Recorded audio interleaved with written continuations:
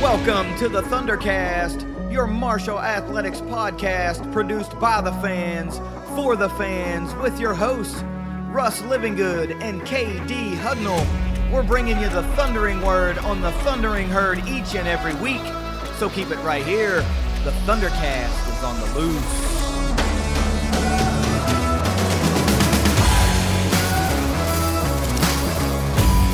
Thanks for downloading another episode of the Thundercast. You can follow us on Twitter at Thundercast_pod and over on Facebook as well. Please go to the links in the description of all of our episodes.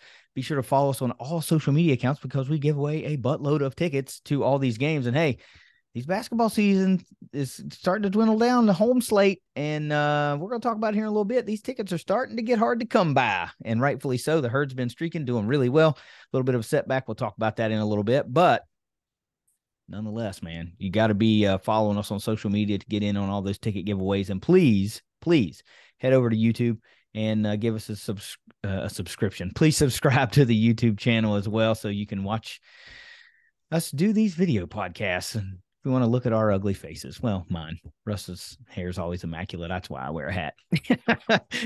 But anyway, we got a lot to cover.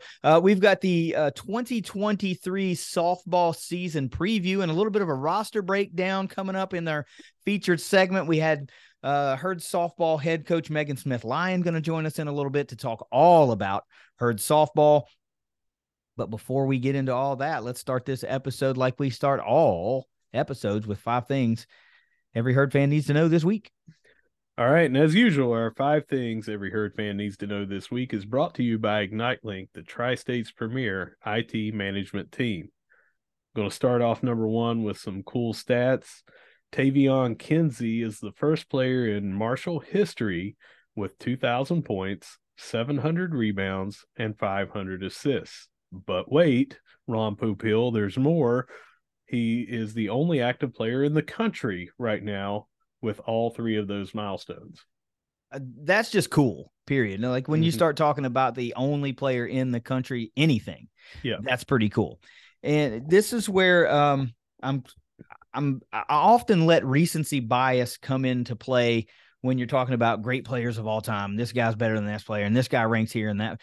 I can't do that anymore because Tavion Kinsey, across all Herd players, it's not a recency bias. He's an all-time great, right? And as much as I like to talk about be in the moment and show appreciation for, what you're seeing in real time when it comes to football, for some reason, I don't often allow myself to do that from a basketball standpoint. I'm that terrible guy that likes to talk about things 5 years after they happen. And I'm not going to do that because the greatness that's playing out and it's starting to come to an end here with Tavion Kinsey is just, you can't deny it anymore. He's an all-time great, and I'm really enjoying him having one of the best, if not the best season of his career. I'm really glad he decided to come back, and it's really nice to see one of the good guys have a real capping off of the career, if you want to put it that way. We all want to hope that Marshall makes a deep tournament run and it gets an NCAA tournament bid and there's just more to see. But man, even if none of that happens, these last few games in Huntington at the Cam Henderson Center should be complete sellouts for what is playing out in real time. It's just so cool. I'm glad Tavion's having the season that he's having. These accolades are just great. Yeah, it shows how well-rounded you are when you are up there at a certain milestone in assists, certain milestone in rebounds. The points are the points. We talked about where he is now, 3rd all-time with a chance of taking over 2nd and 1st, 2nd or 1st. A lot of different ways this could play out. You talked about his longevity. He hasn't missed very many games due to injury, and that's going to play into where he kind of ends up and how we do in the tournament, and whatever postseason chances we have will play into this. But as he racks up these stats, there are now 3 more times to see him in a Herd uniform at home, not on your TV, but in person.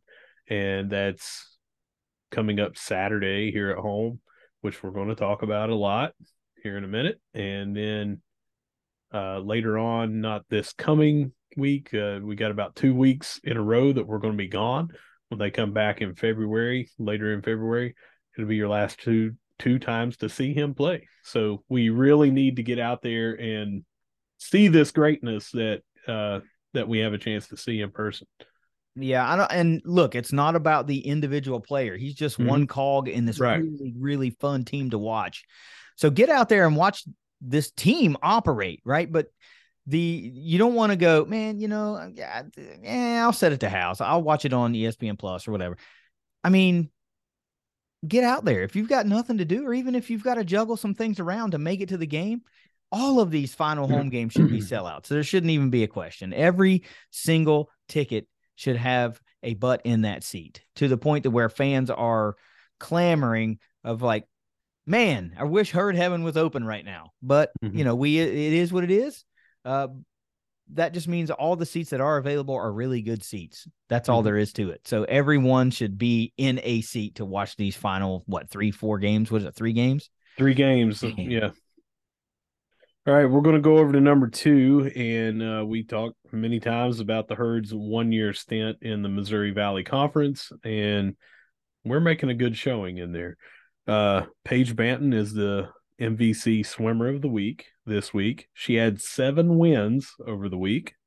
Great effort on that. And for the second week in a row, Maya McBride is the MVC Freshman of the Week, and she herself had 5 wins during the week. Man, this swim and dive team is pretty cool to keep tabs on. It's just seems like a lot of momentum building to what could be something really cool in the Sun Belt next year. But let's not leapfrog forward till next year, because some stuff really cool is happening this year. In that 1-year stop in the Missouri Valley, back-to-back weeks, freshman swimmer of the week. I mean, tallying wins left and right. This is cool. This is cool stuff for a guy that really never followed swim and dive. Like I've said before, like I had a teacher at Marshall when I was a student that was the swim and dive coach way back when. And I knew we were really good way back when in the Southern Conference days, but I didn't go to Marshall in the Southern Conference days, right? So that was already history when I was there. So there was just this hiatus, and I was a fan that fell in between, I guess, peaks of the program. And now it seems like we're starting to climb again and build another peak. And it's pretty cool. It's pretty cool to see another discipline, another athletic program, on the rise for the Herd. Yeah. I think that you and I have both said this about track and field, about swim and dive, but it's not so much about winning the overall meet right now.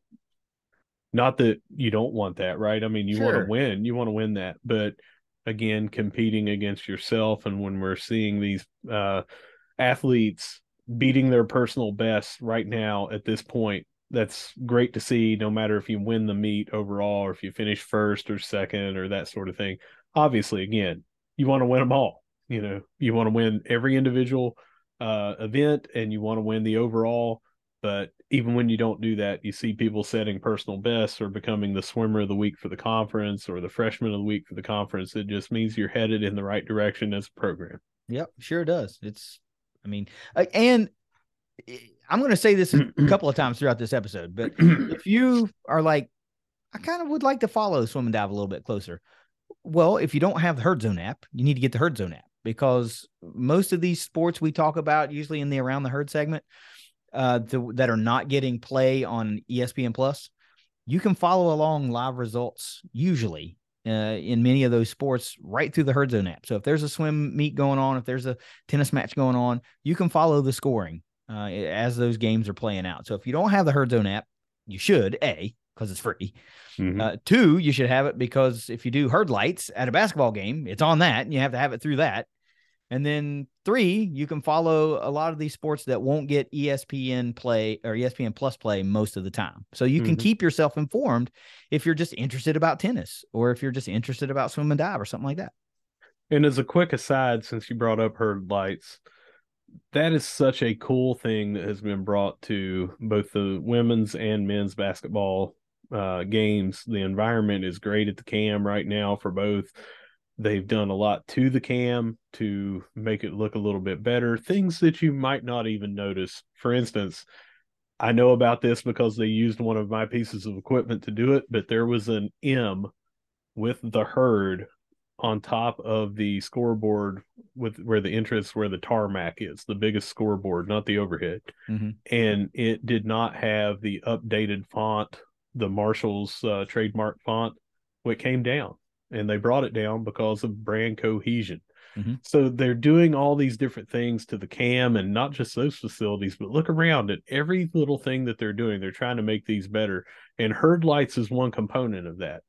And the greater the environment is right now at the cam, I would estimate like 30% of the people are using the herd lights. If 75+% were using herd lights, it would just be that much greater. Mm-hmm. So get out your smartphone, which everyone has. It costs you nothing. Have the Herd Zone app ready to go download it before you go to the game. And when you're in there on Saturday, have it ready to go. It tells you on the scoreboard what to do, but right after they announce everybody, right before, they're going to have everything on there. Fans, get out your Herd Zone app, get ready for herd lights. It tells you when to do it. Make it a better environment. And we saw how easy it is to set it up. You install the app, you click the menu, and you give it like 3 or 4 permissions. It's a 15-second process. Yep. And you're good. You're good to go. I think when you did that and shared it on our social media, it was a 12-second clip or something like that. It was all it took after you've already downloaded the app. And apps don't take that long to download, but especially this one. Get in a place where you got Wi-Fi. Yeah. Download it. You're ready to go. Have it ready before you go to the cam. Don't be over there when they're getting ready to dim the lights and try to download it. It's going to be too late. Get it downloaded at home and get it ready to rock. But as cool as it looks, imagine if you participated. If you're not participating at the game and you think, wow, this looks cool, imagine how much better it would look if you participated. Yeah. Yeah. All right. Number 3, this has been, I just didn't really get the years until I saw this on social media, but Mark Gale calls it a career after 39 years in collegiate athletics, and 33 of them have been with Marshall. Mm-hmm. If you do the math, I'm assuming that's either 1990 or 1991, right? So depending on the year, he's seen it all. Mm-hmm. Like the very beginnings of the decade, the dynasty of the 90s. He started in the Southern Conference, transitioned to the MAC, transitioned to the Conference USA, and then transitioned to the Sun Belt Conference. Think of the players, think of the seasons and the moments and the coaches and even the fans that he's seen file in and out of the Shuey Building, of Jones C. Edwards Stadium, of Marshall Stadium, before it was Jones C. Edwards Stadium, right? Yeah. I mean, man, he was witness to all of those moments that we think about and watch videos of, and we weren't there, for all of them, and you have to find them online. He was front and center, for all of that, and very instrumental in I think the term building a culture gets tossed around a lot, and I'm not sure, that means different things to different people. But I think the better thing that you could describe Coach Gale's career as is like a foundation, a cornerstone of the foundation of what Marshall football has been for the last 3+ decades. I mean, let's put that into further context. We were little kids when he started at Marshall, little kids. Like my son is roughly the same age that I would have been when he started at Marshall. And I've seen a lot of stuff at Marshall, a lot of moments, a lot of great wins, some tough losses, great players, and you've seen even more than I have. He was there for all 9 years of your undergrad. All 9.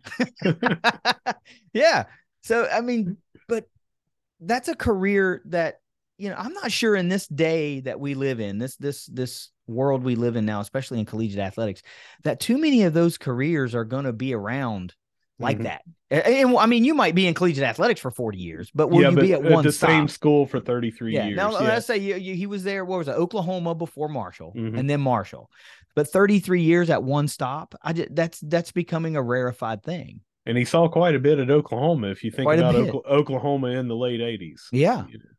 One of the coolest things I saw was the picture that someone posted of him. It may have been a family member of like calling it a career, and he's holding a football and he's got all those rings on his fingers. I mean, that's a lot of hardware. That is a lot of hardware. So, I mean, what a great time. I mean, again, if it's the right time for you to walk away and call it quits, great. But man, how many 4 conferences, all those wins, everything. Think of just the different head football coaches, not to mention the athletic directors, not to mention the school presidents that have come and gone and everything. And he's been here through all of that. Yeah.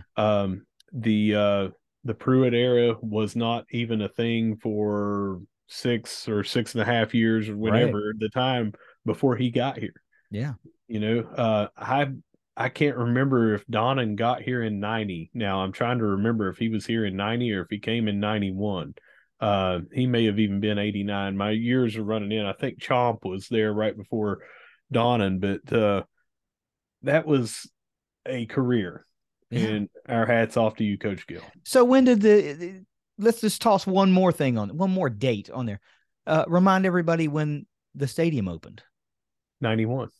See? There you go. Just one more thing. Yeah. One more thing. He's been there for every game inside of Marshall Stadium and Joan C. Edwards Stadium. Amazing. Congratulations on retirement.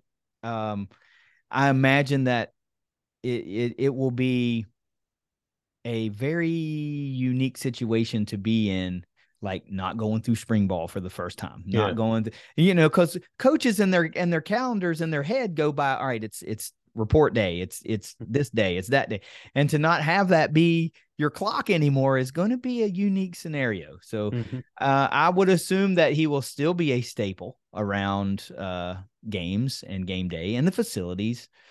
But I see him in my neighborhood. But what a great guy. A career. I tweeted a career unmatched, and I really feel like that is a fitting thing. I'm not sure it will be matched again. If it does, it will be very rarefied just because of the way things work now. Sure. Number 4, we're going to move over to this. I think this is equally cool in a different perspective, but Sid Nestor is going to be inducted into our high school Hall of Fame. That's cool. That is cool. That's cool because that's a thing that you would expect to have happened like much further down the road. You know what I mean? Because she's still an active player in college. Yeah. So that must mean they hold you in high regard, right? I don't even have a high school anymore. So that was never on the table for me anyway. But I don't even have a high school, so that's never going to happen. But that's so cool, man. So that's the type of player that we have that's going to be in the circle this year for Herd softball. And we'll talk about that more when Megan joins us and we get the breakdown. And, we're expecting some big things from Sid this year. She dominated Conference USA last year. And we talked about, when we were talking with Megan, that video that Stan's Visuals put out, Herd softball put out, dude, Sid's got the swag and it looks like she's locked in and ready to roll. So I'm excited. I'm pumped, man. I think it goes without saying how that we're big time Herd softball fans on the Thundercast. And we're looking forward to some killer moments in year 1 in the Sun Belt Conference, but high school Hall of Famer, add that one to the resume. That's wicked cool, man. It is cool. All right, we're going to finish it up with number 5 this Saturday at the Cam. We talked about getting out and seeing Tavion. There's only 3 games left. This is the first of those 3, and it is sold out. So how in the hell could you get a ticket then if it's sold out? Well, let me tell you, sir. If you follow the Thundercast on social media, on Facebook or on Twitter, and we kind of group those together, anyone that does that, and we, randomly pick one, and it's obviously it has to be from one or the other, but they win 2 tickets for anyone that enters our contest, and we give away 2 tickets in section 203, row EE, 5 rows right into the upper deck, and we give those away. They're mid-court seats, not that bad. every single home game. And we got them on the aisle to give you a little extra leg room because it gets a little tight up there. So we tried to make it as comfy as we possibly could. So look, there's going to be 2 tickets that are going to be given away. And all you got to do is usually retweet a tweet or like a tweet or something. But just go to the game. That's really all we ask, right? If you're going to enter the contest, go to the game. Mm-hmm. Don't try to win just to win and knowing there's no chance you can go, because the whole sole purpose is to put 2 people in those seats that want to go and can go to the game. Mm-hmm. So please, if you enter, make sure you can go. And for any of our fans that have tickets and cannot go, I ask you to consider doing 2 things. One has already, well, both of scenarios have already happened before, but reach out to us, mm-hmm. tell us you cannot go. And if you cannot give or sell, I don't care either way. If you want to donate them or you're looking to get a little bit of money back, that's fine with me. That's fine with us. But we can help you because people are constantly on our feed saying, I would like to go. I want to win these tickets. It's a sellout. We know that we're going to have more than 2 people willing to go to this game. So if you cannot use your tickets, please do not let those seats go empty in a sellout situation. So the first scenario is help us help other people get to this game that want to go. Yep. If you want to charge them a little bit, if you want to not charge them, totally fine. Second scenario, go ahead. No, I was going to say, we keep our hands off of that. All we're going to do is connect the 2 people. Yeah. All we're going to do is use our following to say, hey, here are some tickets. Yeah. First come, first serve. We'll get it out to our followers. We did that. We had a couple of good listeners tell us, message us, said, hey, we can't use these. I saw you had somebody, we tweeted out, we've got people that are looking to go. They reached out to us via DM, said, we're going to be out of town for our anniversary. Please let someone use ours. We put those 2 people in touch. Easy transaction. Done and done. So the next scenario is, if you can't use them, you can also donate these back to the ticket office, and then they can get those out to people. Mm-hmm. And if you want to do that, just reach out to the ticket office or reach out to Ryan Crisp. If you know him, they would gladly take your tickets back, and they will, because of you doing that, they'll try to help you out with a future game in some capacity. Just please, in these sellout situations, the key is to get as many people in there as possible. There are people that are wanting to go. There are people that have tickets that can't go. It's a no-brainer. Let's just get those people hooked up with each other, or have us or the ticket office be your intermediary. Yeah, it's just so easy to send tickets digitally, transfer them over. There is no reason to let your seats go unused if you can't make it. There's just there's no reason to let that happen. Transferring these digital tickets is so easy that it takes literally no time to do that. So let's get the house packed. It's already a sellout. Again, that's a great thing to have happen more than once in a season. It just shows that the support is there. We can do that. We can do this. But awesome. I mean, multiple sellouts is great. I hope that all the remaining home games, the final 3, are all sellouts. And let's just not let it have an empty seat be in the place, man. This team's rolling. They need every bit of home court advantage they can get to make the Cam even a more daunting place to go in and try to get a dub for an opposing team. Point blank. 100% agreed. That finishes up our 5 things every Herd fan needs to know this week. And as always, brought to you by Ignite Link. A super, super positive 5 things this week. Lots of cool stuff. A legendary career comes to a close. Man, I can't say again, congratulations to Coach Mark Gale on an illustrious career with the Herd. One that saw a ton of hardware make its way to the Herd trophy case and onto those fingers.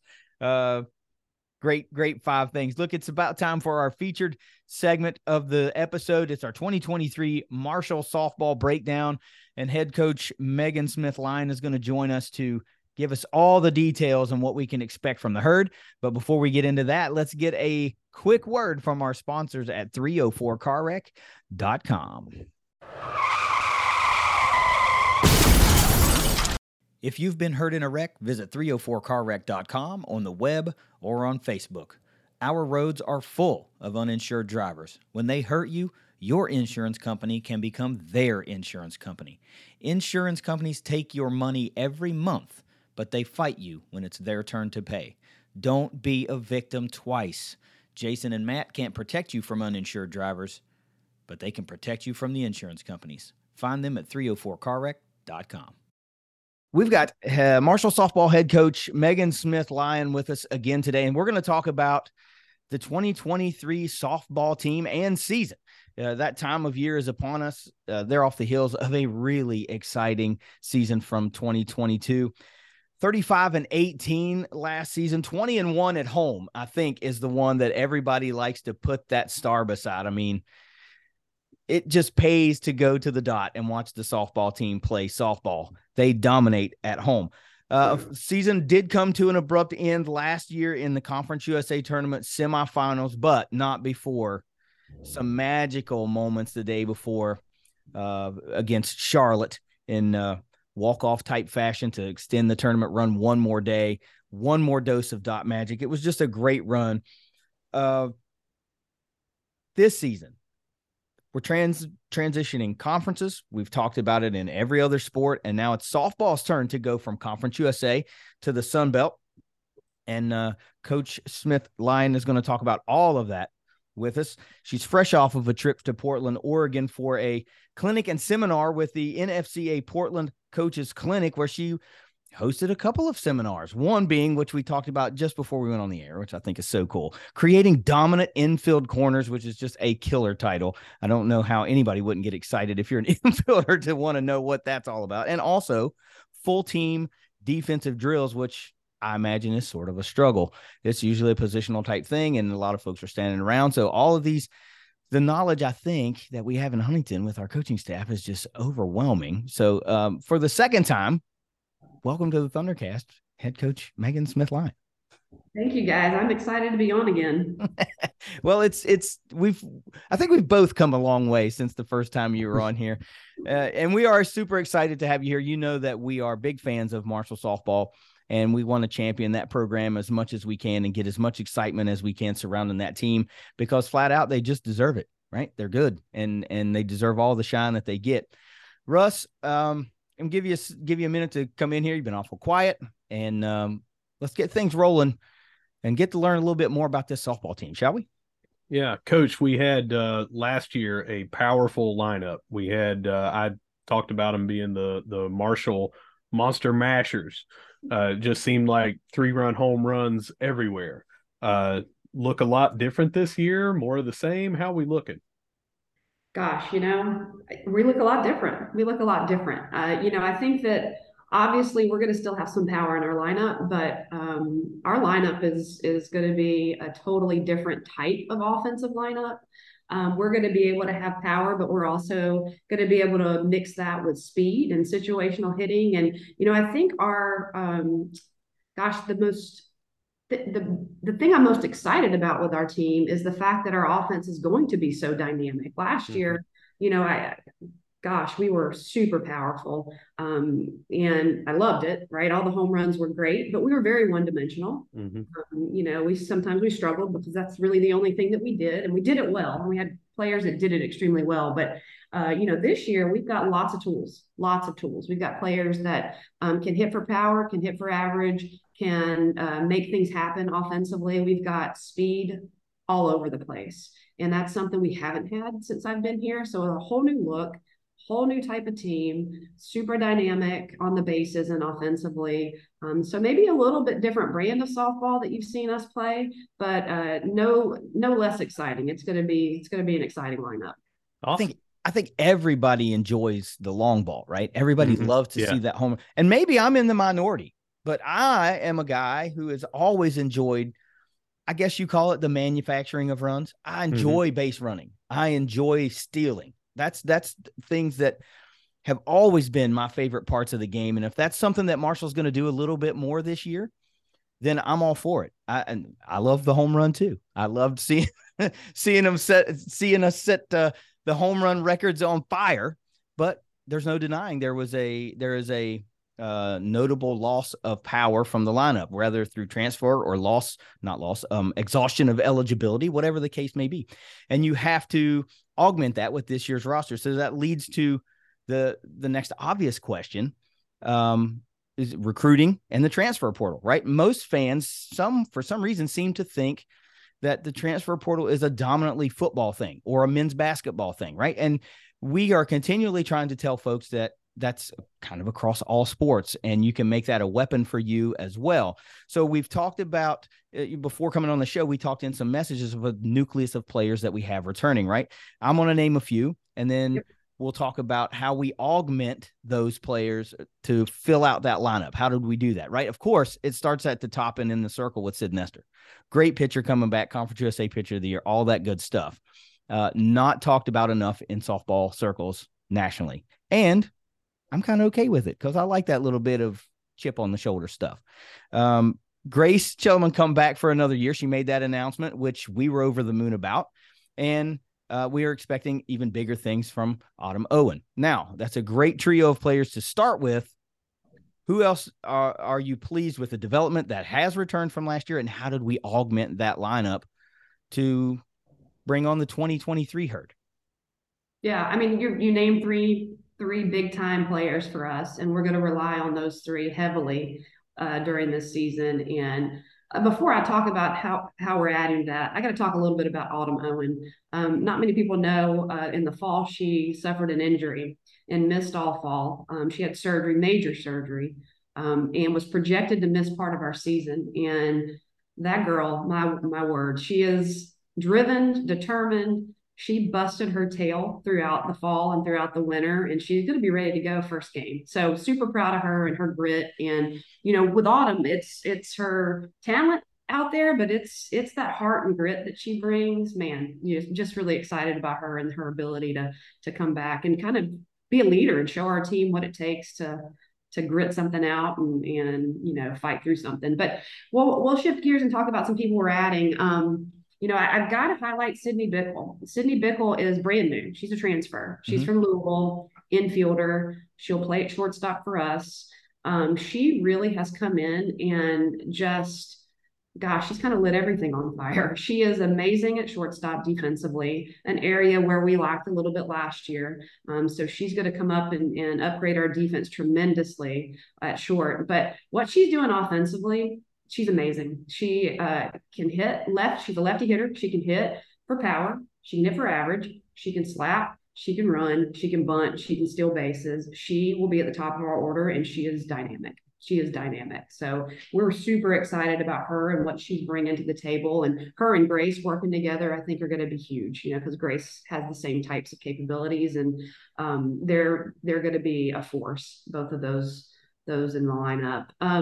Bub Faringa is a returner who last year saw a little bit of action offensively and in the circle, but she's really grown a ton, and we knew she would. Last year she had to play behind Allie, Allie Harrell. Nobody's playing over her, right? So Bub kind of had to sit back and be behind her and Sage, and through that she worked, she developed, she progressed really well, and she's had a really, really strong fall and preseason for us as a hitter and a pitcher. So, she's someone that we're going to look to really add to Autumn Grace in the lineup.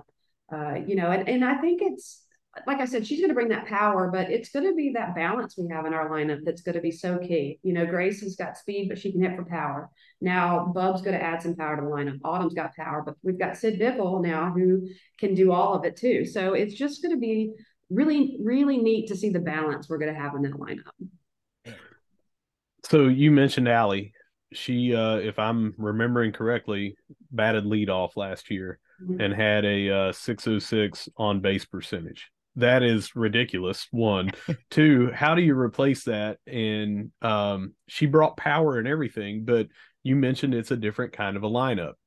That was a lot of on base percentage, not as much speed. Are we going with Bickle? You said, is that who's going to lead off?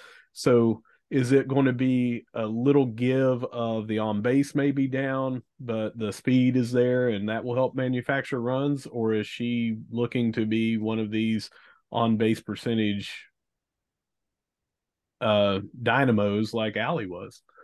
Well, I think you can't replace Allie, and we don't have another Allie here, right? There's only one of those, and Yeah. she's now a coach, luckily. She's helping us out. But, I think Bickle's going to be able to probably a 600 on base percentage is off the charts, right? But I Sure. do think she's going to be able to get on base in a lot of different ways. And what she's going to be able to do is she's going to allow us to not have to move her because she can move herself with her speed, which is going to be a huge benefit. We did not have that last year. We had to play station to station, and then we had to rely on people to hit a home run. That's not what we have to do this year. We're going to be able to score in a lot of different ways. We're going to be able to wreak havoc on defenses and make them very uncomfortable. And Sid Bickle's going to be one of those people that's going to do that at the top of our order. Another person that I didn't mention, but I'll throw her name out there now. We have a freshman from Florida, Bree Godfrey, who had an incredible fall and is continuing to grow. I mean, she's young, she's inexperienced at this level, but she's a dynamo. She's a stick of dynamite as a hitter, as a base runner, as a pitcher.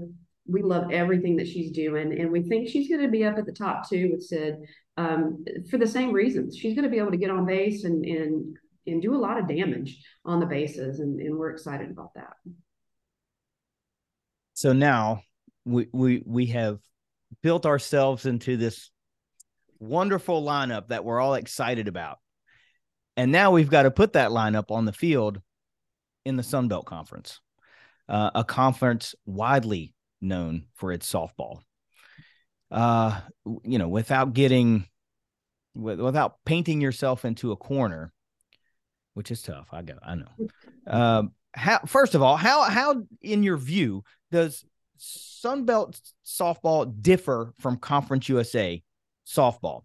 Then secondly, where do we stack up in year one with some of those heavy hitters? Where are we trying to fit in, in this conference? Is this just we want to try to really compete and build something this year, or no, we're ready to come for someone's throat this year? Like where do you feel that we are? Yeah, I mean, it's a tough question, honestly. Conference USA last year was a very strong softball conference with North Texas, with Charlotte, with Western Kentucky.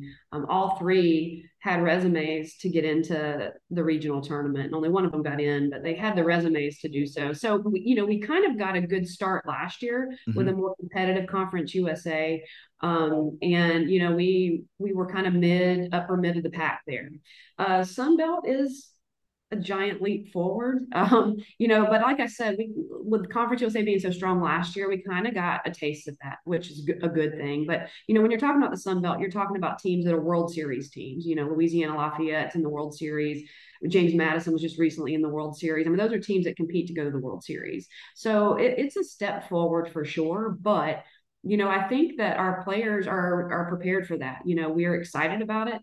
Like I said, we were able to compete in a stronger Conference USA last year than it's ever been since we've been here. So that was a great experience to get us ready. Our non-conference schedule this year is tough. If you looked at our schedule, we are going to be playing Pitt. We're going to be playing Liberty. We've got Alabama, Virginia Tech. So we're trying to get ourselves prepared for what's coming in the Sun Belt by playing some better out-of-conference teams as well. Yeah, I'm sorry. This seems like it was not like you had a say in it, the right time to transition, because Conference USA was so strong last year, and it kind of tested what Marshall was able to do moving forward and preparing. So we've seen some success from other programs, and now it just feels like maybe it's the diehard Herd fan inside. It just feels like it's Marshall softball's turn to kind of take that baton and go, all right, we'll run in the belt for a little bit. We can do this. We're ready to roll. Excitement is off the charts. We've talked about some of that out of conference slate already, just, in some of our 5 things in other weekly episodes. And we expect those games to be really highly attended.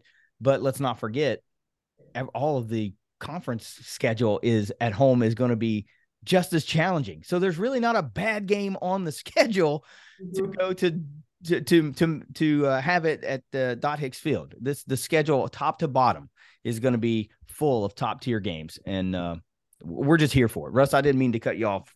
No, that's all right. No, good follow up. Defensively, it's going to look differently as well this year.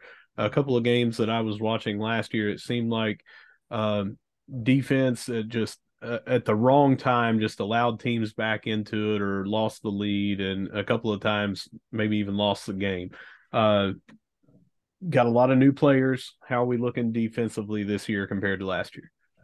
Yeah, defense has been a struggle for us, with our personnel in years past. And I think this year it's a complete difference. We've got anywhere. I would anticipate her starting at third, but she can play anywhere in the infield and do a phenomenal job. And we lost Katie Adams behind the plate, who was a great receiver and did a good job in regards to like situational defense. But what we're adding with Autumn Owen behind the plate, or Emily Allen even behind the plate.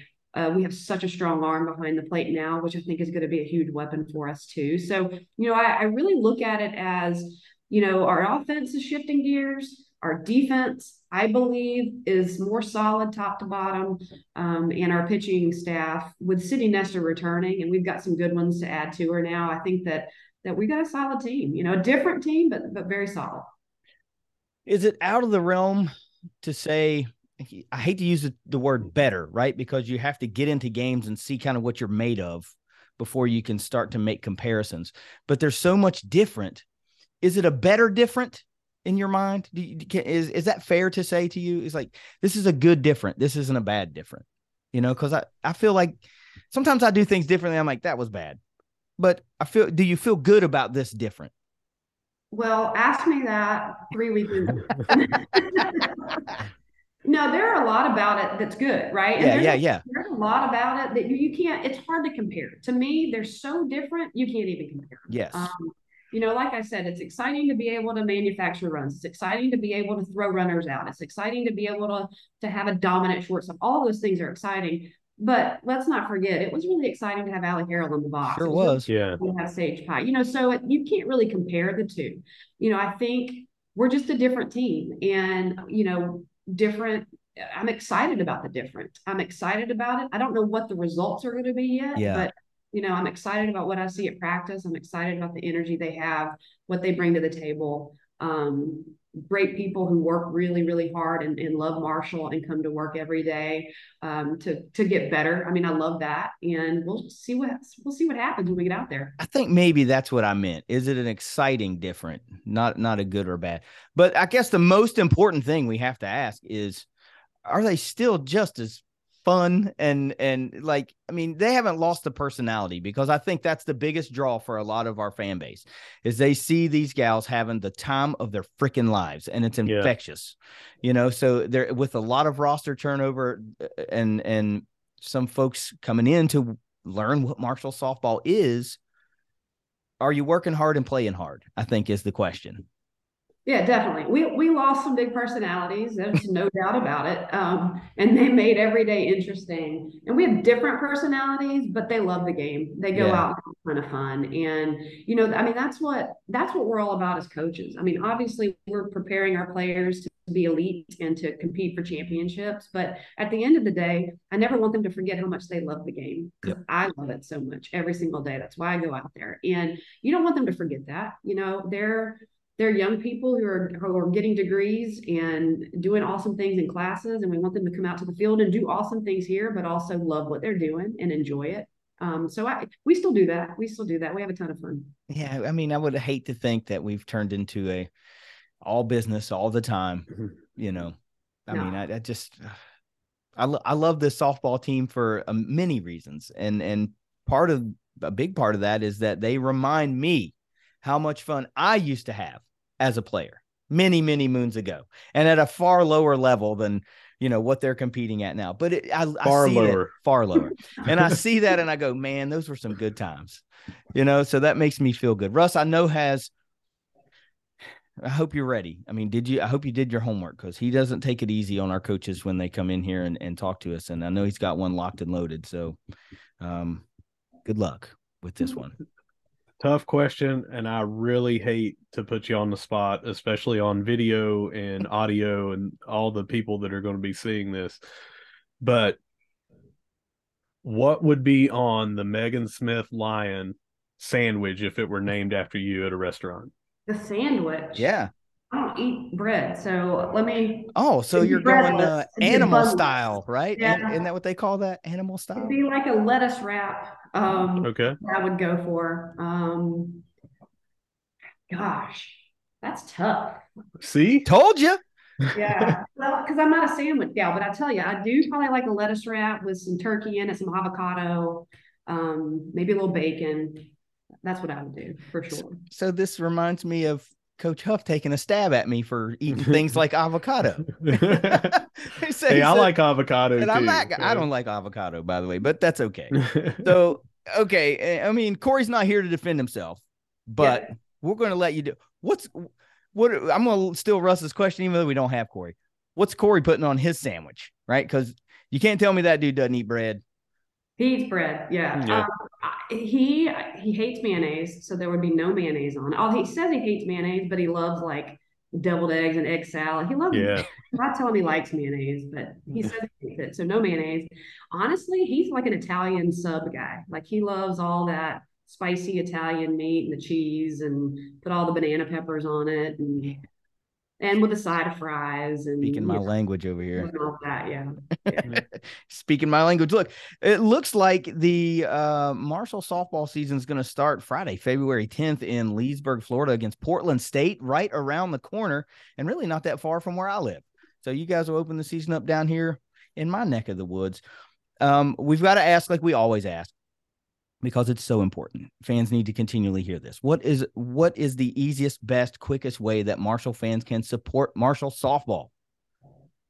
Well, I mean, first, come out and support us. You know, we talk about the dot magic. Well, the dot magic is because of our fans, they come out and they have a great time watching us, and they're a part of what we're doing. So coming out and being a part of things is to me the most important thing. I'll tell you what, too, that's what makes Marshall special. That's why our players want to come here and want to stay here and play, because they've got people that love what they're doing here. And not a lot of places do. You know, softball doesn't get a ton of support at a lot of schools. And at Marshall, totally different story. Our fans are unbelievable and they come out and they support, you know, so anybody that is wanting to support us, come on out to the dot, be a part of the dot magic, help us have a great atmosphere and be successful here. And, you know, and if you're from further away and we're coming close to you, come and see us. Like we love having fans come out on the road and talk to the team. And, you know, we love that when we're on the road too. So to me, that's what we like, people coming out and being a part of this.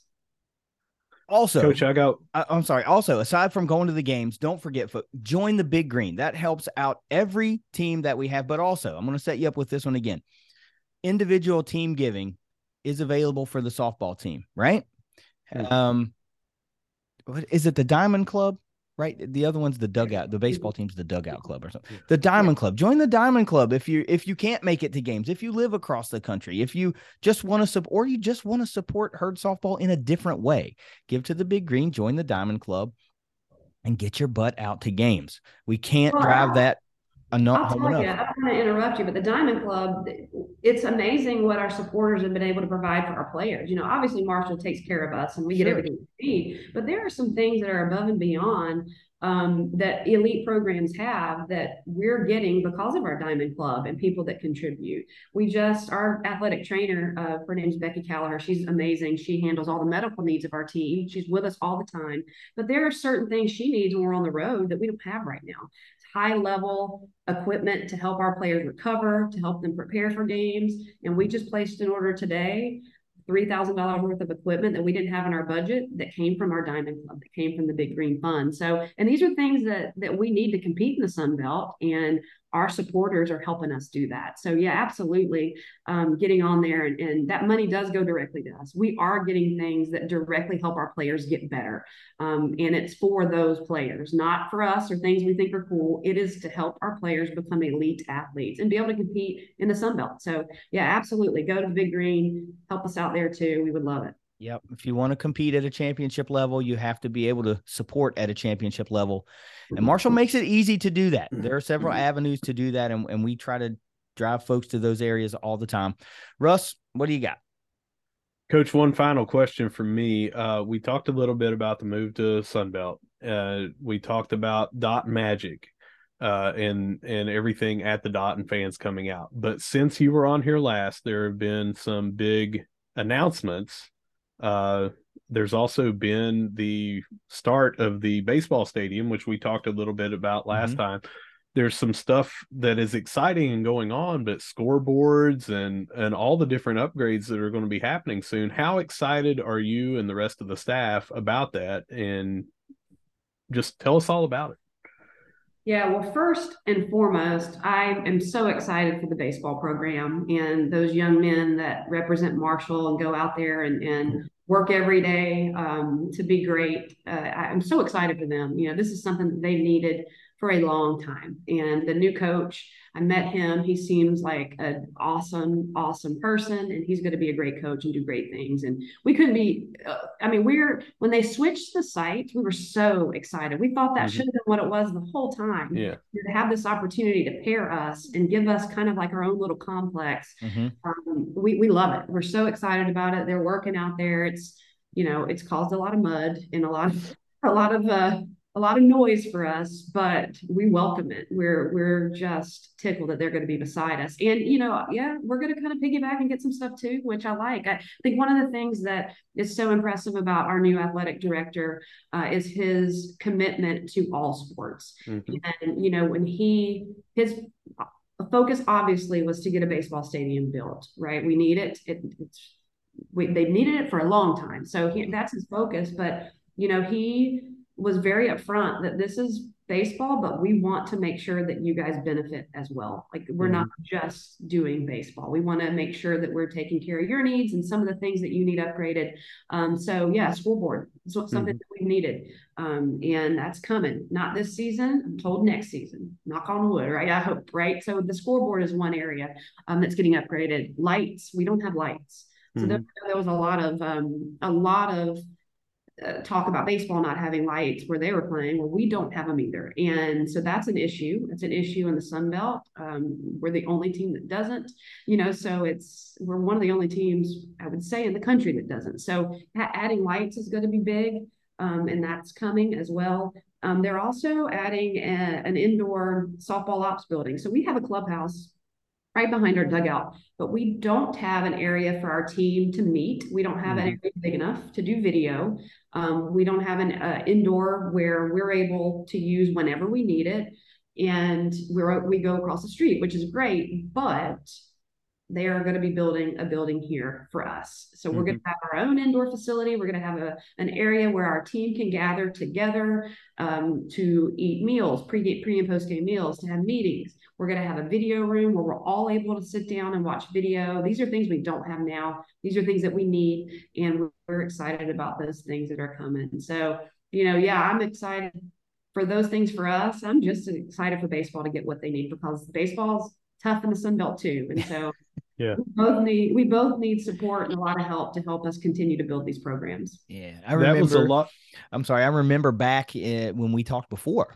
Those were both you and Corey. When we had you both on, you were both talking about some of those same things, needing these particular facilities, the lack of not being able to watch video. And it's now great that those things, went from, well, it'd be great if we could get those, to we're going to get those, in the span of relatively short time in the grand scheme, especially when you talk about the decades it took to get a baseball stadium built. But that's just great to hear. You guys deserve all the facilities upgrades, all of the amenities that you need to keep competing at such a high level and to help this program take yet another step higher. For all the folks that do know how special it is, Herd softball, that is, there are so many folks that are learning about it every day and realizing, dang, this is a really good program we have here. And we talked about this way back when as being a potential cornerstone program for herd athletics in the Sun Belt. And I still feel that way. And so to see that, the value is being placed on this program for what it is, and they're trying to elevate it even more, it's just great to hear. You deserve it all. You guys deserve it all. You've done a fabulous job. The program gets ran the right way. We never hear anything out of it that isn't positive. And that's just an unbelievably challenge to me, because at the end of the day, we're talking about kids. And I remember what I was like when I was 18, 19, and 20, and my parents didn't always get positive news. So you guys are doing a great job. And we just could not be prouder of our softball program. We could not be prouder of our coaches and our players. And, of course, anything we can do, we as the Thundercast, Russ and myself individually, we want to do. You should always feel free to reach out to us, and anything that we can do that's within our power, we're going to try to do it. Russ, you got anything else before we let Megan get back to building a championship softball team? No, just looking forward to it. Can't wait to get out to the dot, take my girls out there, and let them enjoy watching this as they did last year. So I'm really looking forward to it. Yeah. Thank you so much for joining us today. We're so excited about softball season. And like I said, we'll let you get back to your day. We got games to win, right? Absolutely. Thanks so much for having us on. I always enjoy it. I know Corey enjoys it too. And hope to see you guys at the field. Maybe, I don't know how close we are in Florida when we come down, but maybe come by and watch us. It should be. I'm going to Google it. As soon as we get off here, I know I've seen Leesburg around. I don't know how far it is, but I'm going to Google it when we're off. And if it's there, I'm going to try to make the trip, but let's hope. Thank you again so much. We enjoy doing this. We enjoy having you on. Anytime you want to come back on, all you got to do is send us that message. You're always welcome. We will make it happen. Herd softball starting in just a couple of weeks. Get excited. Get your butts ready to get over to Dot Hicks Field. Join the Big Green. Contribute to the Diamond Club. What else can you want? Go Herd. Go Herd. Go Herd. Megan, thank you so much. We'll see you. We'll talk to you soon. I'm sure we will. Take it easy, okay? All right, thanks. Russ, we can't thank head coach Megan Smith-Lyon enough for joining us and helping us learn a little bit more about the 2023 Herd softball team. I hope this gets those fans a little amped up and excited to want to get out to the dot and support the squad. Lots of killer games on the schedule. And we talked about this is going to be a sort of a new look style of play for the Herd, so there's a lot to be excited about. But for now, let's take this bad boy around the Herd. All right, we're going to start off with women's tennis, and they took a road duel over Kentucky 4-3. And some of these results here at Kentucky, let's see. We had Gabrielle Claret and Angela Lopachich, sorry, got a little tongue-tied there, won one of the doubles. And in singles action, Joanna Strom won, Emma Vanderhayden won, Sophia Hurrion won, and Angela Lopachich again won. So a lot of different winners in there edging out. One of those matches goes a different way. We could have been looking at a tie, or it could have been, I'm assuming it wouldn't have been a tie at 4-3. It would just flip-flop. Flip-flop, yep. So we would have ended up on the losing end of that, but to be able to go somewhere, I don't know the prestige of Kentucky, but going somewhere else on the road seems like it's always going to be tough. You see it no matter what conference you're in, what sport you're in. So big time win over Kentucky. I think this just goes kind of across all sports. It's just hard to win on the road. Sure. You get all of the comforts of playing at home and familiarities of playing on and especially like tennis, where playing surfaces are such a big deal. And it could be the exact same surface at Marshall or in Lexington, but it doesn't matter. Like they're used to playing and practicing on that particular surface. They know how the ball reacts. So to go in on the road and open the season in a 4-3 victory, that's big time for the Herd, right? Traveling is another thing when doesn't matter what sport you're in, but again, the travel, if you're going there the day of, I personally myself, I don't do well unless I'm driving a vehicle. I seem to be lethargic or car sick, that sort of thing. I have no idea how people travel and things like that, but being in a car for 2 hours, sometimes you get out, you're not as loose. Anything, I know just about everybody listening, if they played sports of any time and they had to have a bus trip somewhere in high school, when you got off there, it was just totally, totally different than being at your own facility. So going and winning on the road is tough, and they won over Kentucky. So hats off to them. And also today we're playing, I guess I don't know what you call it. They're hosting a couple of teams in Huntington. University of Charleston and Bellarmine are both in Huntington right now. And this match is about halfway through as we're recording. The University of Charleston portion is done, and Bellarmine is about to start. So we won't have results on that part by the time this posts, obviously. But it kind of took UC to the woodshed, 7-0. In singles, 6-0 in singles. They dropped one set out of all the matches in singles, and then finished 3-0 in all the doubles matches. So Herd Tennis is kind of just rolling early right now in this one. We'll see how they stack up against Bellarmine. Don't know anything really about Bellarmine, so we won't have the results by the time we're done recording. We may touch on it the next time we record, but excellent. I don't know how you can get much better of a start than 7-0 against the first team in the match of the day. So kind of kicking it, kind of rolling. Gotta love it. I mean, what more can you say about Herd Tennis? Yeah.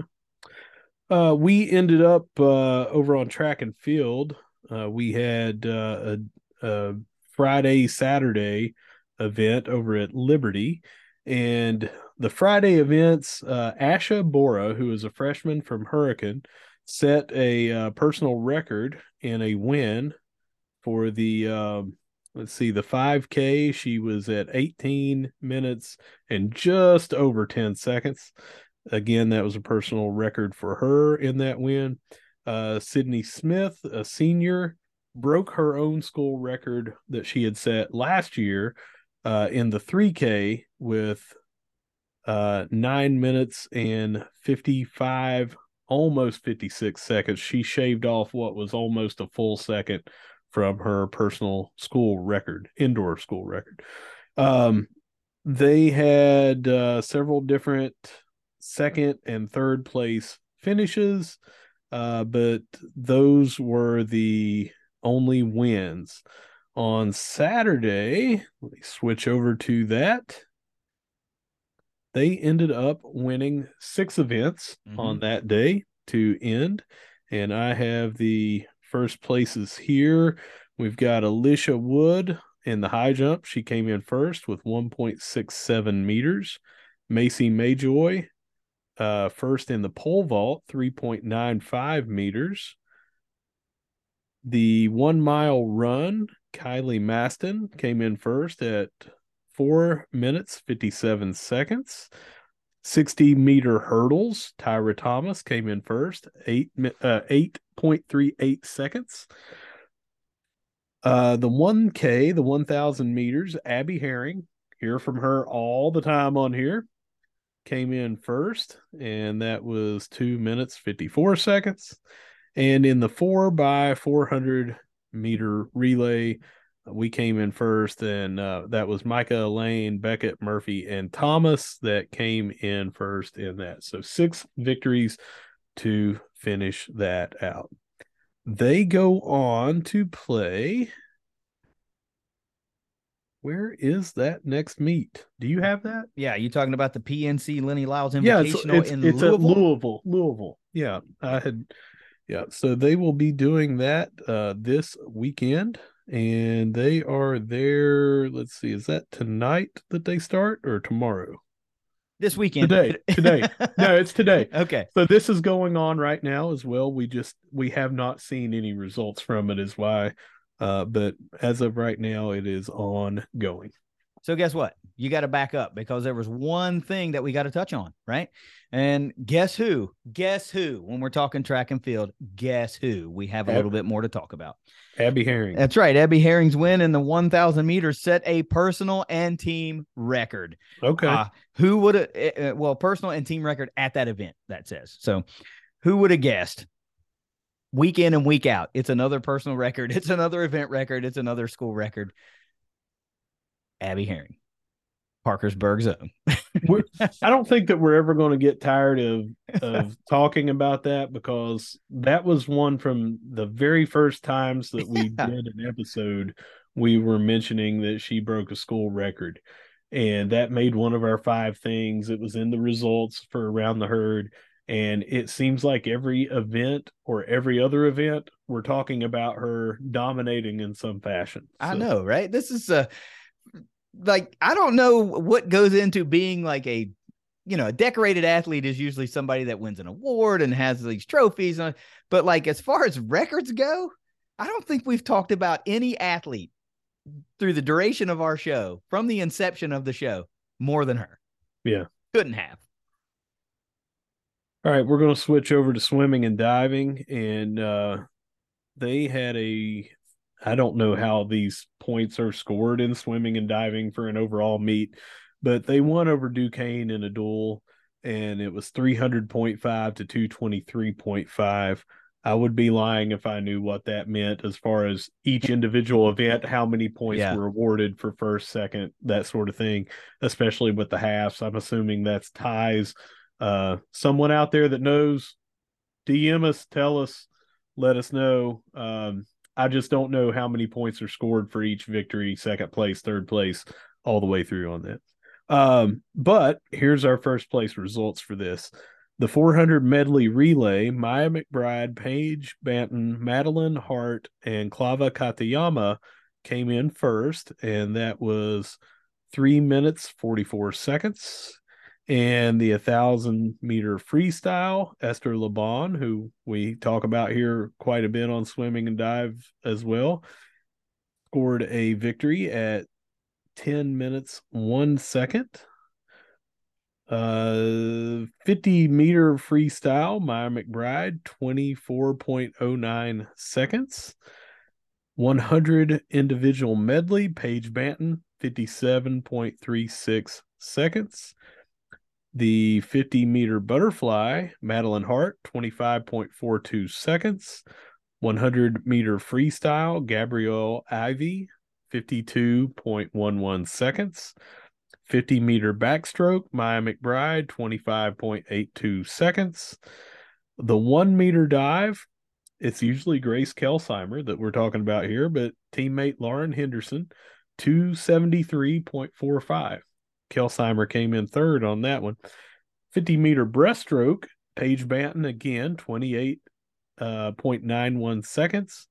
The 200-meter freestyle relay, Katayama, Claire Kinney, Gabrielle Ivy, and Madeline Hart with 1 minute 35.09 seconds. 200-meter medley relay, Maya McBride, Paige Banton, Madeline Hart, and Claire Kinney, 1 minute 45 seconds. 100-meter backstroke, Maya McBride, 56.73 seconds. 100-meter breaststroke, Paige Banton, 1 minute 4.47 seconds. 200-meter butterfly, Esther Laban, 2 minutes 9.09 seconds. And 100-meter freestyle, Clava Katayama, 52.57. 200-meter breaststroke, Paige Banton yet again, 2 minutes 20.07 seconds. 100-meter butterfly, Madeline Hart, 58.01 seconds. 200-meter individual medley, Paige Banton, 2 minutes 8.16 seconds. 400 freestyle relay, Katayama, Ivy, or Tamir and Hart came in 3 minutes 31.41 seconds. Now, that is a lot of first place.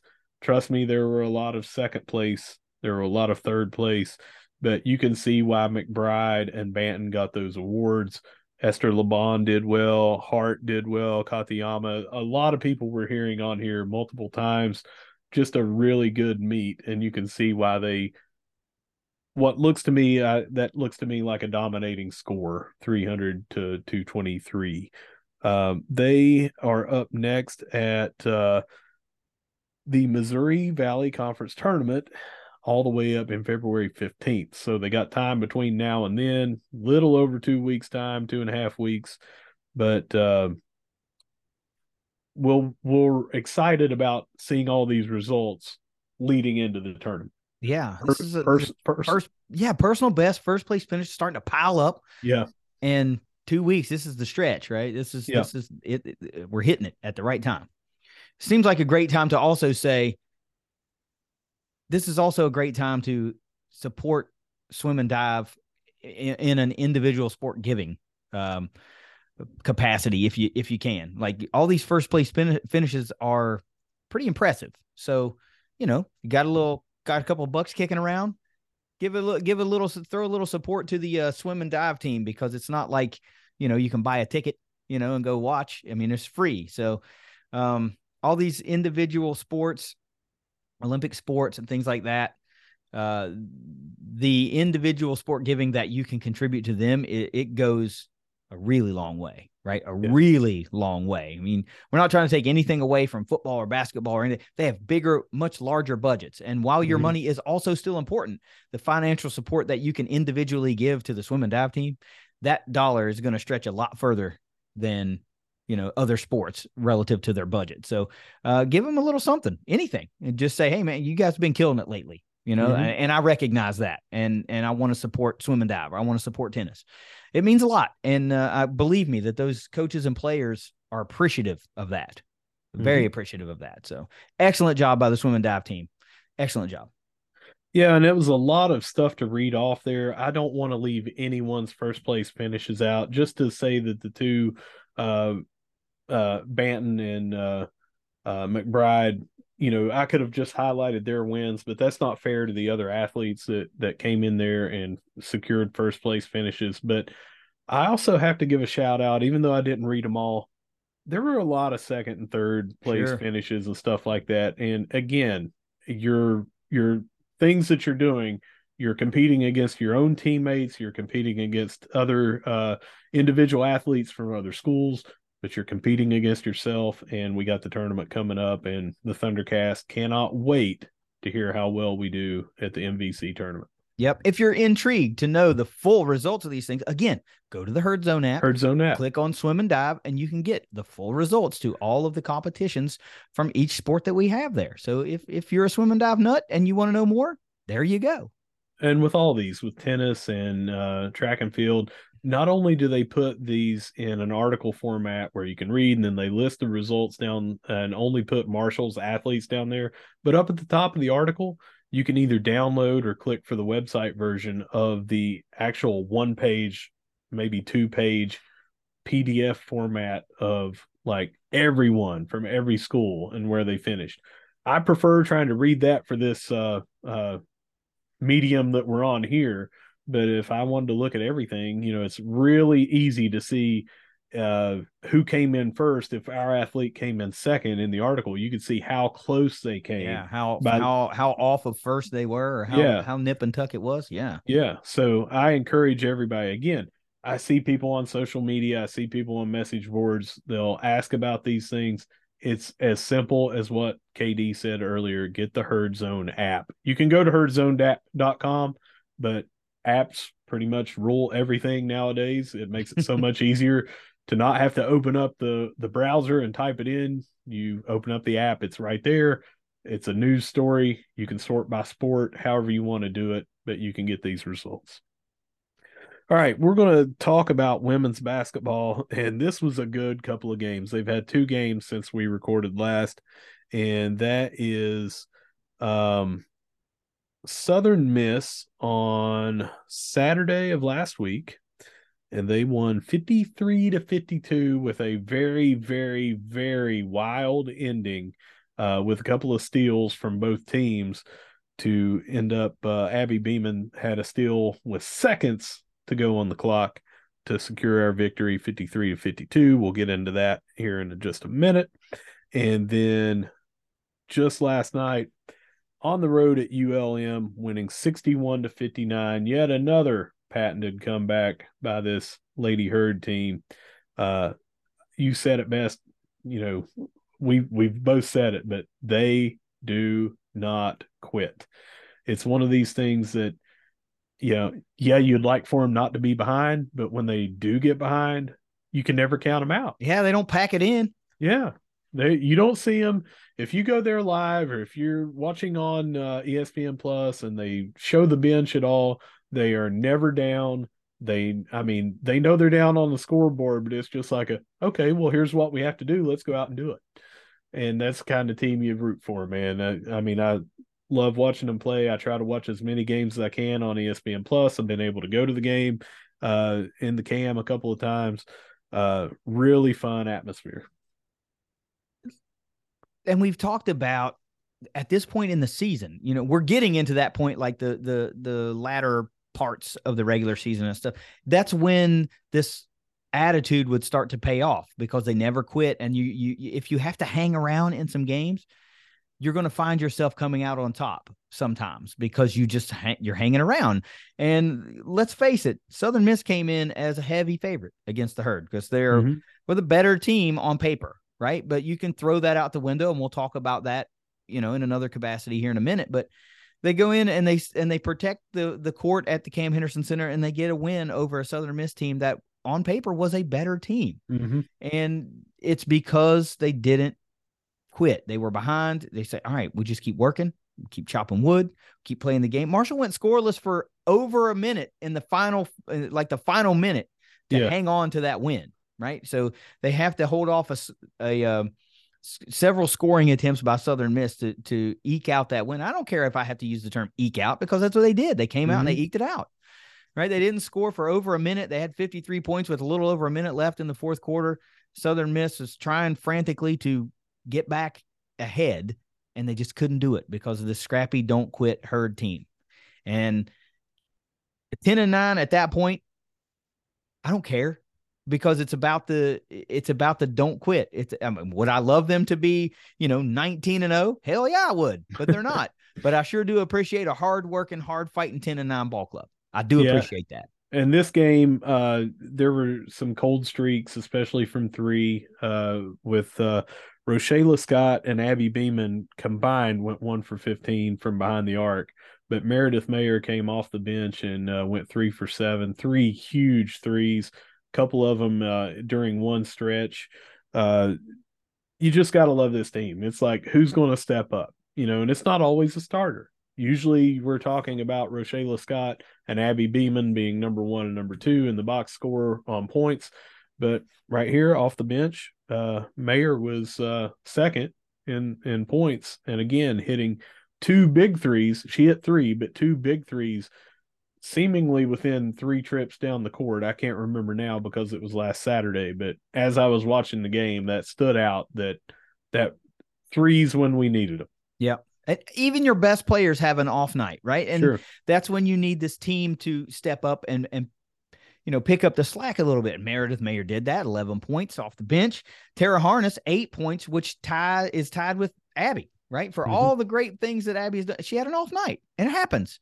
There are plays that show up that won't show up in the box score, right? That she's responsible for. And we know, but 40 minutes in the game and 4 of 9 from the floor, 0 of 5 from 3-point range, 8 points on the day. That's an off night for her. That's what I was getting ready to say. And you said exactly what I was going to say. She only had 9 shots, and that is hard. 4 for 9 is not too bad of an off night. She just didn't hit. She hit all 4 inside the arc. If I remember, they were all layups, fast breaks, or driving to the basket. She may have had a mid-range jumper in there that I'm forgetting, but the 0 for 5 is uncharacteristic from behind the arc. She hits 1 or 2 of those, she's at either 11 or 14 points. She only had 9 shots. That's what's a little more uncharacteristic for her. But again, she distributed the ball well, had 9 assists, and this is just a good team. They mesh very well. They pick each other up. And what did we talk about going into this season? Because we didn't know much about them. We couldn't even give really a recap until we watched the first game to 2 games, because there were so many new players from transferring in. And in that short amount of time, they played together like they have been playing together for 3 years. Yeah, it's very much a work in progress. And I don't think anybody on that roster, anybody on that coaching staff would say anything different, because it came in with so much new from top to bottom. And it took a while. It's always going to take a while. But even if it starts gelling early, you still got to be hot from the floor. You can still go cold from the floor, even though you're playing well together. And we saw a little bit of that. And they were still able to come out with a win at home against a really, really good opponent. So this is one that, there's been some, we're going to go back and talk about that Davis and Elkins game where they just obliterated that poor team. But you might go back and go, you know what? This is the this is the toughest. This was the best game of the year because of how it played out at the end, and we were able to get the win against a really tough opponent. And some of our, more score heavy players had a little bit of an off night. As a team, we were cold from the floor, 22% from 3-point range, only just under 34% from the floor as a whole. So getting wins in games like that, that's pretty impressive. It's pretty impressive. Well, let's talk more about impressive of last night's game. Again, they were on the road. We just talked about how hard it is to win on the road. It was a weeknight on the road, far away from Marshall in Louisiana, Monroe. They scored a combined 17 points in the first two quarters to go in with a 30-17 deficit at the half. Whoa. So what did they do in the third quarter? They outscored 24-11 ULM to tie the game up, and then they outscored them 20-18 in the final quarter to win 61-59. 44 points in the second half versus only 17 in the first half. If that doesn't tell you that they went in at halftime and they talked about some things and they got on the same page, I don't know what's going to tell you that. Abby Beeman, again, with only 10 shots. I think what was uncharacteristic that I left out in the Southern Miss game was she wasn't at the free throw line a lot, and she went 4 for 6 from the line here. In only 10 shots, she finished with 17 points. Rochella Scott only had 4 points, 0 for 4 from 3, 2 for 16 from the field, no foul shots, only 4 points. If that's not a thing to tell you, your leading scorer almost game in, game out has 4 points. Someone else stepped up. Where'd they get it? Sydney Scott, 5 for 6 from the field, 4 for 5 from 3-point land, 1 for 1 from free throw. She missed a total of 1 shot yesterday and ended up with 15 points and 3 rebounds. Let me just read off the last minute. Okay. 55 seconds of this game. All right, 55 seconds. Abby Beeman hits a layup to put the Herd down 59-58. Okay, so we're down by one down by one with less than a minute to go. And now the following is a list of the play-by-play stuff. Okay, you got a timeout by UL Monroe, then a missed jump shot by UL Monroe. Mahogany Matthews block. Sydney Scott defensive rebound. Mahogany Matthews made layup to put the Herd up 60-59. Timeout UL Monroe. Missed jumper by UL Monroe. Mahogany Matthews block. Foul on UL Monroe. Mahogany Matthews with 1 second to go makes a free throw, misses the second. No time on the clock. Defensive rebound. Mahogany Matthews defensive rebound. End of the game. Defensive stand. Couple of blocks in there. They're playing the foul game, but you hold off with several big defensive plays by Mahogany Matthews down the stretch. That's how you close out a game again when your leading scorer is having an off night, or one of your two leading scorers is having an off night. I'd like to rewind it just a little bit further. At 2 minutes and 2 seconds left, ULM hits a jumper and they go up 59-54. That would be the last points they scored. The last 2 minutes and 2 seconds, we did not give up a point. We scored 7 in the last 2 minutes and 2 seconds to come out with a victory. Again, we've said everything. Yeah, we've said everything that we can. You use the word eked out a win. A win is a win.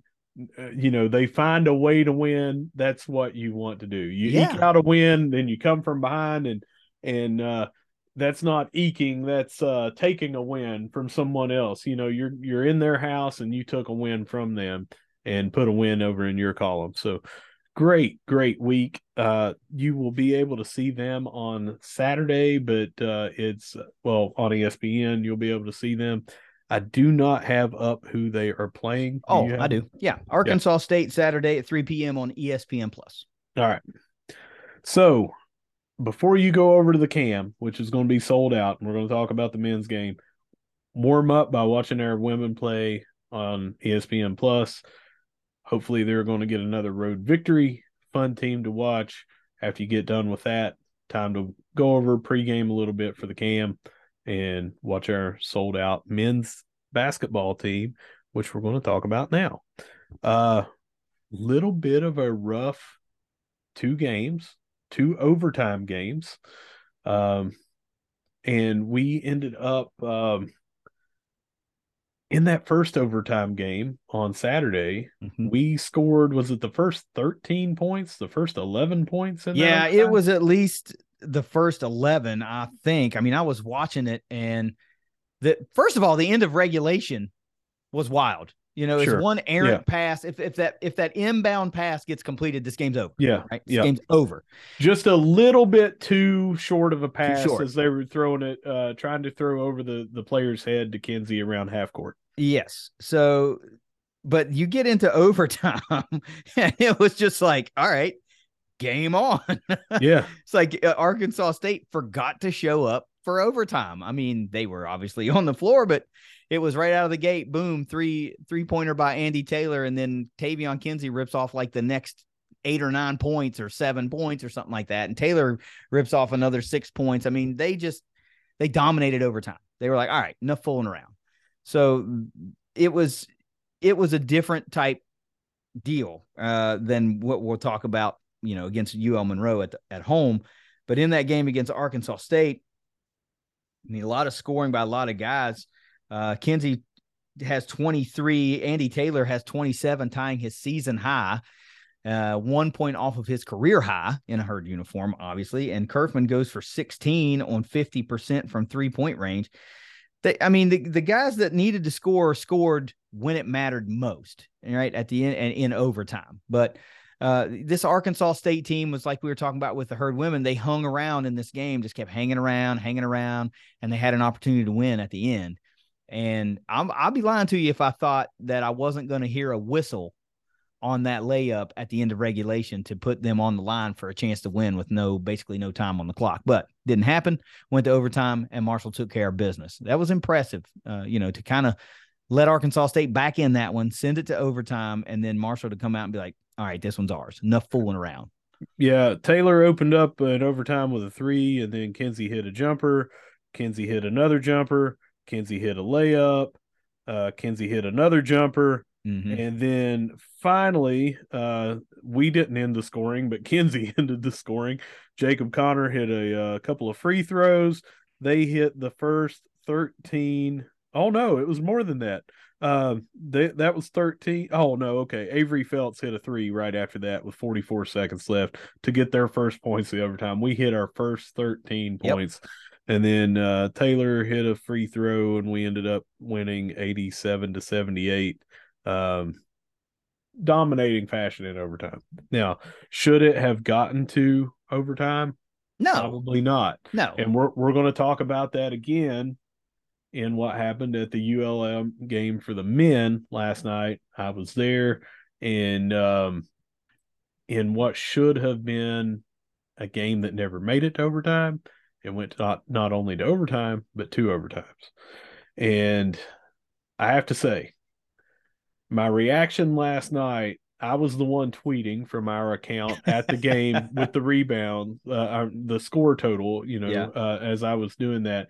And I said that it was horrible officiating. The refs were probably ignorant of the rules. They were definitely blind and all that.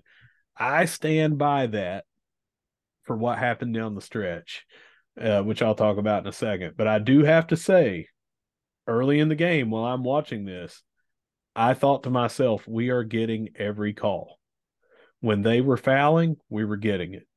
And sometimes it happens that way. So ULM fans may have been watching that and saying, man, we're getting screwed. They're calling everything on us.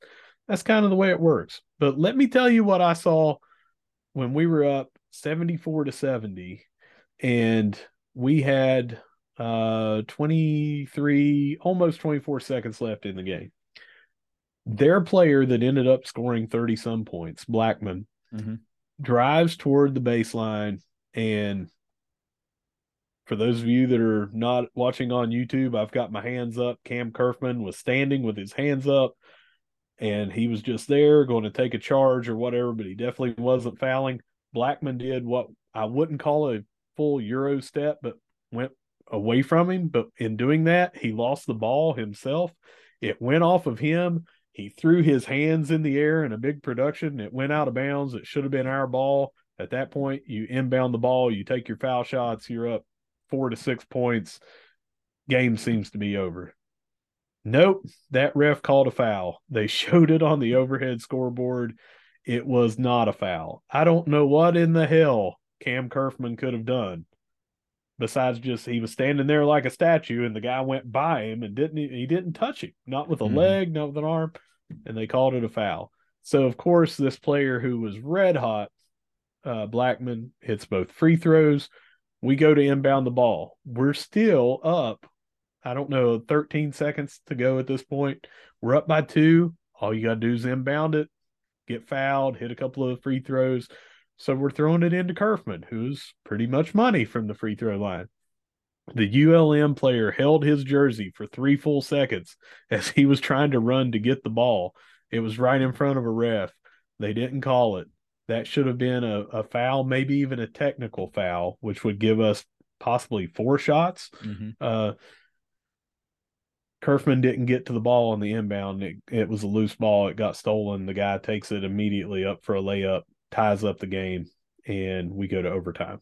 It should have never gone to overtime. That's why I was so upset with the refs. I've never seen that at the end where they just said, you know what, that's a foul for you standing there. And you know what? That's not a foul for him holding the player back by his jersey. That's assault, brother. Yeah.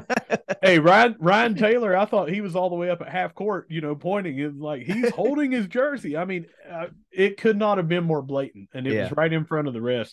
And I just have to say, too, man, I've been to several games. I've watched just about every game on ESPN Plus, and we have a major problem with the clock this year. They had to stop and review. They had to reset the shot clock and stuff like that. I don't know what the problem is. I don't know if it's operator error. I don't know if it's a mechanical error, but it really took us out of the flow last night in that. And that's my observations from being there on the foul situation and the several games that I've watched, and all of them that I've watched on TV. We have a problem with the clock. Well, I was not able to see any of this game last night. And then when I got in the position to where I could finally check on it, it was over. And initially I thought the Herd had won because on the ESPN app, they had the women's score ahead. I was like, oh, great. They won a close one. It was close. And then I come to find out they did not win. And then I saw the flood on the timeline of people, usually I take the refs are horrible because my team's losing, tweets with a grain of salt, because that seems to be the go-to. So I didn't have any frame of reference about anything that had happened, but hearing what you were saying, it sounds like it was pretty merited, because you're not a guy who looks for an excuse, right? No. Like you get beat, you get beat. Right. But when it's things that are super egregious like that, and it's like, okay, you missed one. All right. That kind of sucked. Well, you missed 2 that changed the trajectory of the game and ultimately end in a loss for the Herd. Well, then you get a little bit more vocal about it. But here's what I'll say about that. Even though it sucks, right? Marshall was streaking. They were doing well. Maybe they need this loss, right? To go to work a little bit right here to finish out the season. I'm not saying they're not working hard. None of that. Right. But you get this attitude like, oh, okay, so they want to try to take it away from us now. So now we have to work. Oh, we're the new kids on the block. We're the first-year Sun Belt team. They don't want us to win. Whatever you got to tell yourself. Whatever galvanizes that locker room a little bit to go out and just dominate even more, to leave no doubt, to not let a game be so close, to win in spite of referees maybe calling it a little one-sided. Maybe not. Maybe it's perception, whatever. But just taking care of your business, dominating in a more dominating fashion. Maybe it's a good thing, right? It's better that this loss happens now than in Sun Belt Conference first round of the tournament. So you might see this be a galvanizing driving force that motivates this team and does turn them into an NCAA tournament team. Maybe. Yeah. And where can we work on something? Number 1, boxing out and rebounding. We got dominated on the boards the last 3 games, and it has been trending in that direction.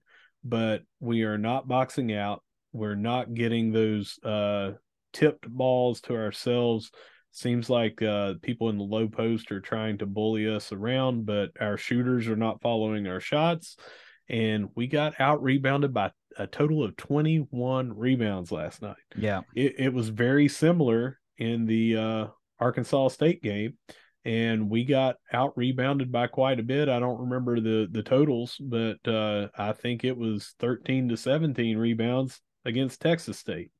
So we've got to do a better job on the boards. Also, last night we had a lot, and this could have been, I'm not a baller anymore. I'm not on the court anymore. Never was all that good in the first place. But so you were a baller? Yeah. No, I was. Come on, I balled. Yeah, it is little league, but I tore it up. But, no, with the dribbling and the penetration and like just the general ball handling, there was a lot of loose balls that we lost, turnovers. Even if we got them back, it took away some sure baskets or allowed the defense to have more time to come out and defend us and things like that. So just little things like that, shoring up your ball handling and blocking out, rebounding, kind of the basics. Maybe we had with the road trip, maybe so many wins in a row. I don't know.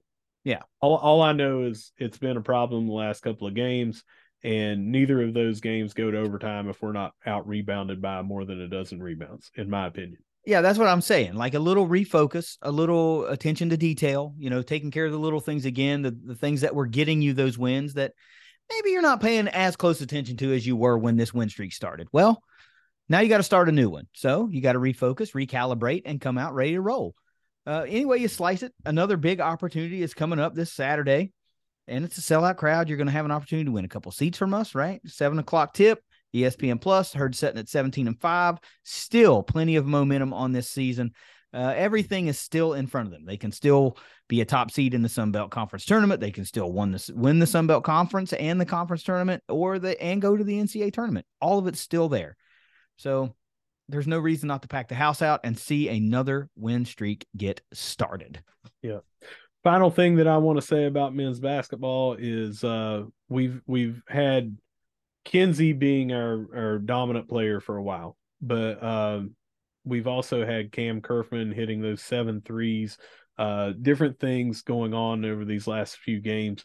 But last night, when we were struggling, we were not playing Marshall's offense, and Kinsey basically took the game over at the end of the game to keep us in it or to scratch along and come back, whatever it was. It was him. So we didn't get the victory that we wanted, but it's things like that where that one of our players can take over a game, whether it's Kerfman, whether it's Taylor, whether it's Han-Logton, whether it's Kinsey. We've seen that at various different times, and I just feel like that come tournament time, we're still going to be a problem. Sure. We just got some things we got to shore up. For sure. If that's all we got, man, let's wrap it up and take us out of here. Yeah. So no matter where you see us, if you see us at the Can, if you see us at the Joan, if you see us over at the Chris Klein Athletic Complex for track and field, no matter where you see us, we're always going to be saying, go Herd. Go Herd. It's the Thundercast. We'll see you next week. Later.